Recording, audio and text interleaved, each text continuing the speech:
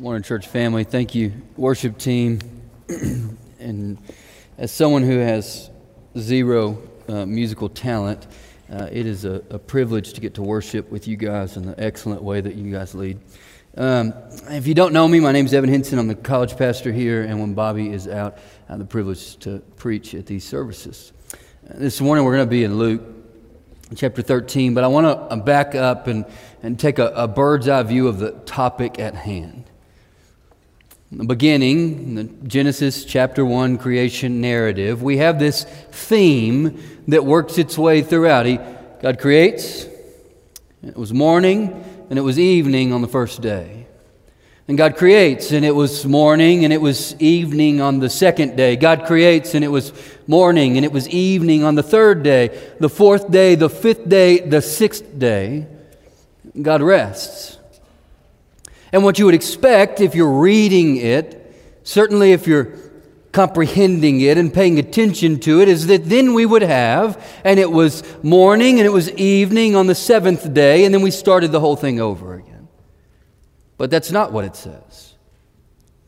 The implication then might be that we were designed to remain in that rest.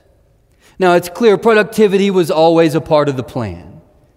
This is not apathy I'm talking about. This isn't laying on clouds playing harps, but this is certainly an understanding of work that was so fulfilling that we remained in the rest of God. In fact, the Old Testament authors and the author of Hebrews would talk regularly when they refer to eternity.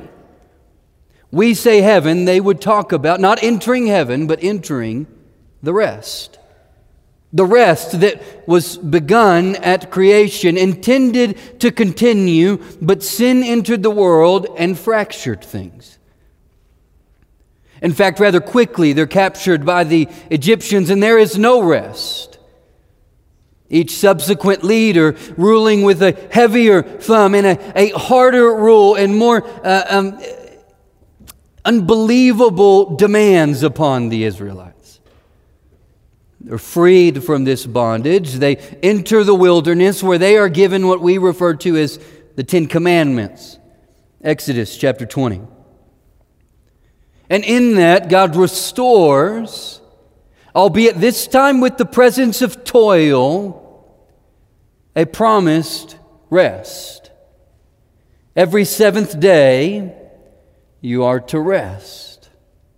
In fact, He's going to continue on in every seventh year. You are to have a Sabbath year where the land will not be planted. The land, whatever comes up, will not be harvested. The land will rest, and the worker will rest. And every seventh year, we're going to have a super Sabbath year. We call it the year of Jubilee. Slaves will be freed. Indentured servants will be let go. Families will be given the land back to them that they've had to sell over the past 50 years. Returned free of charge.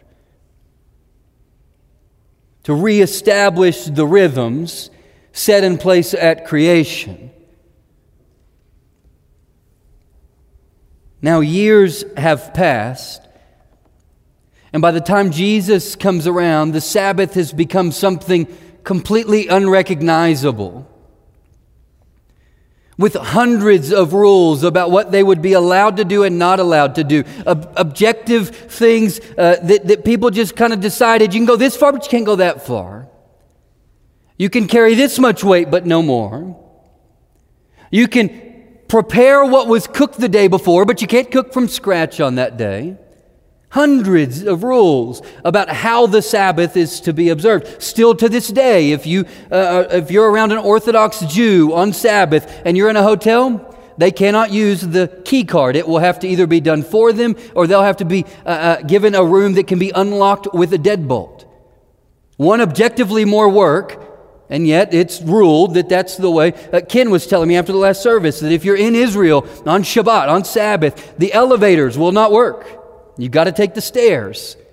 And observance of rest, right? And this is not to poke fun at people that think differently than we do. We have plenty to poke fun at home. But it is true that it's still that way. Well, Jesus on a Sabbath, Luke chapter 13, starting in verse 10, finds himself in the synagogue. We know from chapter 4 this was his custom. Nothing unusual here. Jesus is going to upset the religious leaders. Nothing unusual there either. Now he, being Jesus, was teaching in one of the synagogues on the Sabbath. And just then there appeared a woman with a spirit that had crippled her for 18 years, literally a spirit of weakness. When Jesus saw her, he called her over, said, "Woman, you're set free from your ailment." When he laid his hands on her, immediately she stood up straight and began praising God. But the leader of the synagogue, indignant because Jesus had cured on the Sabbath, kept saying to the crowd, "There are 6 days on which work ought to be done. Come on those days to be cured, and not on the Sabbath day." But the Lord answered him and said, "You hypocrites! Does not each one of you on the Sabbath untie his ox or his donkey from the manger and lead it away to give it water? And ought not this woman, a daughter of Abraham, who Satan bound for 18 long years, be set free from this bondage on the Sabbath day?" When he said this, all his opponents were put to shame, and the entire crowd was rejoicing at all the wonderful things he was doing. Jesus is in the synagogue, as was his custom. He's teaching, as was his custom, and a woman enters. Doesn't say anything to him. We don't know anything about her. We don't know her name. We don't even know what town he's in. But he notices her, and he calls out to her, lays his hands on her, speaks a word of life over her, and she stands up and does the only proper thing when you are confronted with the action of God. She praises. But the religious leaders are indignant. Now remember, we've got lots of made-up rules. This is the way it was described to me in a seminary class, and I think it's helpful. It would be as if we knew that this table was not to be touched. Nobody touch this table, and if you do, you're cursed. It would not take long, if you cared about people at all, for us as a church to go, you know what, it would be better to just not get on the stage. After all, somebody could be walking by, and they might stumble, and they reach to catch themselves on the table. And you know what it says about touching the table. And it wouldn't be too long until we went, hey, you know what? This room actually probably ought to be off limits. If you linger after this service, you'll see lots of kids climb these stairs, jump off, climb these stairs, jump off. It's a fun game, apparently. And they love to do it. But what if one of those kids bumps into another one of those kids and they touch the table? You know what it says about touching the table. So let's stay out of this room. And it wouldn't take long before probably somebody suggested, why don't we just kind of stay out of this building? Because what if someone doesn't know the rule about this room and this stage and this table, and they come in here and they see a table and I needed a table, and they go take it and they're going to take it to their classroom, but let's just stay out of this room, because we know what it says about this table. The whole building's now off limits. That's essentially what the Pharisees had done with a rather simple fourth commandment. Now, before we get too much further, I've become legalistic in my life about a number of things. And here's what I know. Never once is it because I hate everybody and I want them to be punished. Every time it's out of a misguided understanding of what pleases God. So I'm going to go out on a limb and give them the same benefit of the doubt that I gave me. And I assume the Pharisees on this Sabbath day, even if misguided, wanted to please the God that they worshiped. And there are specific rules about sicknesses. You can cure a fatal sickness on Sabbath. That was allowed. You can help give birth, and you can call a midwife from anywhere, and she can help you give birth on the Sabbath. That's allowed. But these lingering issues that are not critical, that can wait till the next day. And so the synagogue leader actually has a fairly good leg to stand on, and it would be absurd to imagine that Jesus didn't understand what these rules were set in place. But Jesus is trying to prove a point here. He says it more directly when the disciples grab the head of grain and the Pharisees say, hey, tell your disciples they're not supposed to work on the Sabbath. He says, you don't get it. The Sabbath was always for man, not the other way around. He said, you've all agreed. Even among your rules, one of the rules, you can untie a knot. You can't tie a knot on Sabbath, but you can untie a knot. Everybody's agreed. You can untie an ox, and you can untie a dachshund, and you can a donkey, and you can walk him down, and you can get water. We've all agreed that that's fair. Animals need water, we've agreed. And yet this child of Abraham, right? Corinthians, Paul's going to call the one for whom Christ died. Right? This person, made in the image of God, is suffering, and you would have me have her wait one more day. Says that's not the point of the law. The point always was for the benefit of man, and you would have me cause further suffering for the sake of your rules. What's truly baffling is the synagogue leader doesn't actually speak to Jesus here. He just yells at the crowd as if this lady had come knowing that Jesus would be there and she's going to sneak in the back and she's going to try to get a quick healing out of this. She seems to be there just for church. Probably as was her custom. He says, you got plenty of days to take care of this. Come on one of those. But Jesus is going to use this lady as a much larger symbol of the kingdom of God. In fact, he's going to give us two parables to show us what this lady represents. I do believe this historically happened. I do believe this was an actual lady with an actual sickness of some kind who was actually healed. But I also believe she is a symbol of something great larger. Much greater, much bigger in the grand scheme of Jesus' purposes on earth. Verse 18. He said, therefore, what is the kingdom of God like? And to what should I compare it? It is like a mustard seed that someone took and sowed in his garden. It grew and became a tree, and the birds of the air made nests in its branches. And again he said, to what should I compare the kingdom of God? It's like yeast that a woman took and hid in 3 measures of flour until all was leavened. Parable literally means to toss alongside. Jesus is going to use these regularly in his teaching. This is C.H. Dodd. He says it is its simplest. The parable is a metaphor or a simile drawn from nature or common life, arresting its hearer by its vividness or its strangeness, and leaving the mind in sufficient doubt about its precise application so that it will tease it into active thought. Jesus is asked why he uses parables directly by the disciples, and he says something rather confusing. I do this so that not everybody hears. Right? There is a layer to the way that that Jesus teaches that requires our brains to be teased in to active thought about what it is that he's saying. And I think in these 2 parables, he's telling us something quite profound about the kingdom of God. Now, when the Scripture references the kingdom of God, this is not imagining our eternal resting place. That's certainly a part of what Jesus means, but he means currently, which was ushered in beginning when Jesus started to reverse the damages of sin, when he affects sickness, when he affects nature by calming storms, and even death in the raising of Lazarus, ultimately culminating in his own death and resurrection that would then usher in the kingdom of God that is already and not yet today. That we are a part of this currently. I want to be very clear. Jesus is not telling you what heaven's going to be like. He's telling you what it is like to be a part of the kingdom of God here and now, being a part of what God is doing here and now. And the first example he gives is a mustard seed. Now, we've heard a parable about a mustard seed before. It apparently, despite its size, faith of that level could move mountains. In fact, I read this week somewhere between 130 and 150 mustard seeds to make up a gram.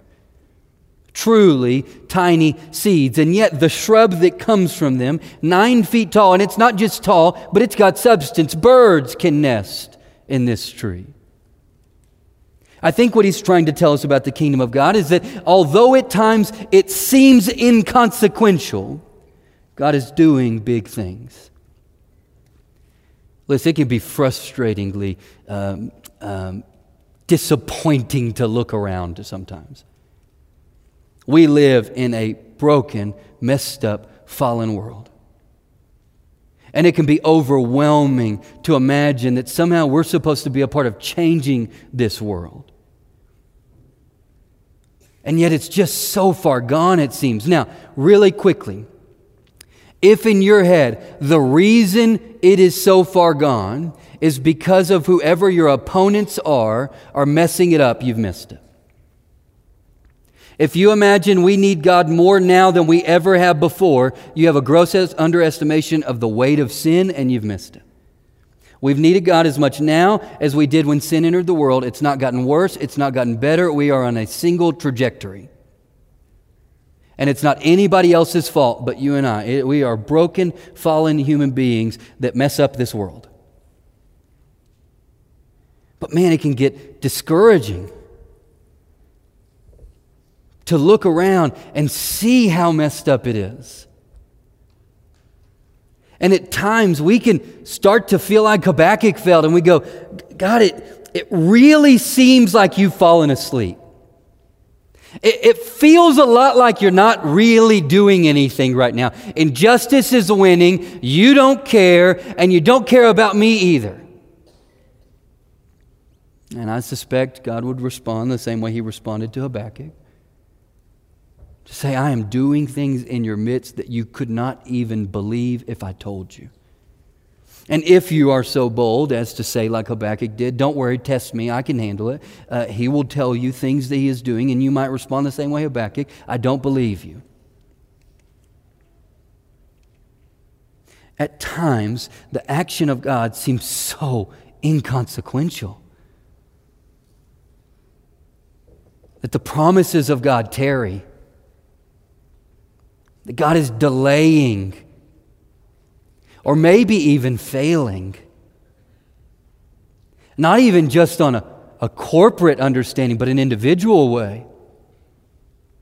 I've worshiped you faithfully, and here I am with a chronic illness. Here I am with the loss of a job. Here we are with financial difficulties. Here I am taking care of my spouse who was a partner for 50 years and now can do nothing on their own. Here I am with more years than savings in retirement.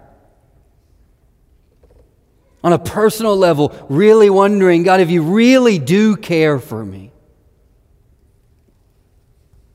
At times, the actions of God just seem so inconsequential. So insufficient for the amount of brokenness in this world. He goes on to say it's like leaven and all this flour, 40 pounds of flour. What an absurd amount of flour. Nobody needs that much bread. You couldn't eat it before it went bad. But even 40 pounds of flour, you give it enough time and that leaven will affect all of it. Now, every other place in Scripture, leaven is used as a negative thing. I don't think it is here. I think leaven is representative of leaven in this illustration. And I think what he's trying to say in a bigger picture idea is that despite the fact that the action of God sometimes seems inconsequential, that the ultimate purposes of God are inevitable. That what God is moving toward will finish. That God is faithful to complete the work that He has begun. That God does in fact have plans for you, plans to prosper, though it may not be this side of eternity. That you really can do all things through Christ who gives you strength, although it has nothing to do with beating the football team that's better than you are. But that the promises of Scripture really are true, and that the purposes of God for eternity are inevitable. That they cannot be concealed, that His action cannot be thwarted, that God cannot be stopped or even stalled, despite how it may feel. The actions of God at times seem inconsequential, but the ultimate purposes of God will not be thwarted. Even in an absurd amount of flour, you give it enough time, and that leaven will affect all of it.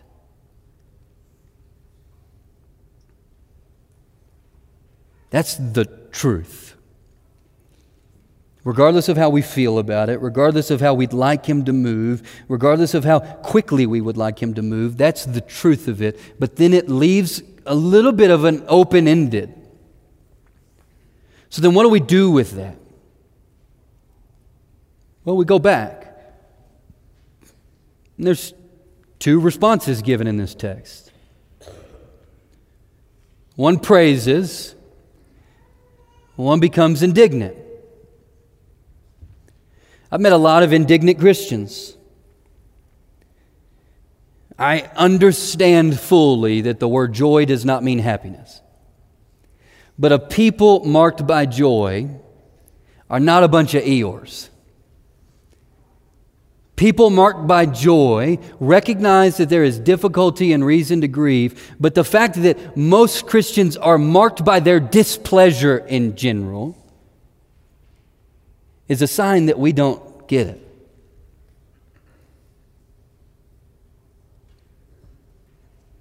What happened was the Pharisees had become so confident in their own understanding of Scripture that they began to idolize their own understanding over the actual people for whom Christ died.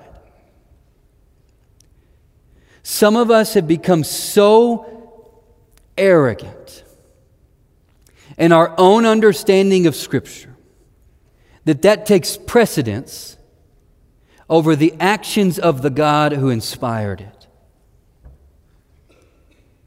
It's a scary truth to admit that I might be wrong about things. It's a scarier truth to know that I'm wrong about things. I don't know what they are. If I did, I wouldn't believe them. But I know myself well enough to know I hadn't figured it out. I haven't mastered. I'm going to get to heaven. I'm going to be in eternity. I'm going to know I got it wrong somewhere. But if we're not able to say that, and that doesn't mean we're convictionless, it doesn't mean we just get tossed to and fro like a wave, it doesn't mean we don't care about anything, but if we can't acknowledge that, then what you're going to find is you're going to begin to idolize the rules over humanity for whom they were written. And you go, well, Evan, there's a lot of rules in Scripture, and I hear people say Scripture's not a rule book, and that's true, but there's a lot of rules in there. I've also heard people say Scripture's a love letter to you. It's not that either. There's a lot of commands in Scripture. They tell you to do things, and some of them require some interpretation on what that means and what that looks like here and now, and sometimes it gets overwhelming to go like, I don't know if I'm doing it right. I think I missed it here, or I'm afraid I'm going to messed up there. How do I know? Here's a fair litmus test. If the more that you engage with Scripture and the more that you read Scripture and the longer you're a Christian, the less you love, you're doing it wrong. It's just as simple as that. Now, does that mean we don't care about anything and we let everything goes and no rules? Right? This is one of my favorite words from seminary. Antinomianism. No, nomos, law. There's no law. Once you're saved, just do whatever you want. No, that's not loving. But if you have found yourself and your primary way of showing people love is telling them they're wrong, you missed it. If the more you know Jesus, the less you love, you haven't gotten to know Jesus very well. There is a consistent criticism of Jesus and the people that follow Him. And the criticism is not that they were just too harsh. It just isn't. The consistent criticism of Jesus and His followers is that they hang around with the wrong kind of people. They've let the wrong kind of people in. They've not kept the gate well. If you find yourself going, I don't know if I'm doing it right, I don't know if I missed it here, I don't know if I'm reading this right, I don't know if I'm interpreting this right, I read this thing on the internet and then I read this thing on the internet and they disagree and I don't know which is right. Are you more loving than you were the day you met Jesus? If not, you don't have it right.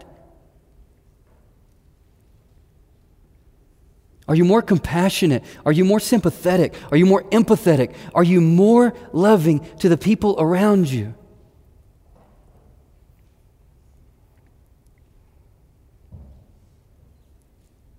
And then, second action point, get involved with what God's doing. Get engaged with the action that God is doing around you. And every single person in this room, whether you're 8 or whether you've been retired for 20 years, you've got something that you can do for the kingdom. The last few years of my grandmother's life, she knitted shawls for pregnant mothers, and she would pray for the mothers as she knitted it and then would give it to them when the baby was born and would explain it. You want to know something that I know? There's not a millennial on this planet that put one of those shawls on. No millennial on this planet put on their baby registry a crocheted shawl. But every single one of those people knew they were prayed for.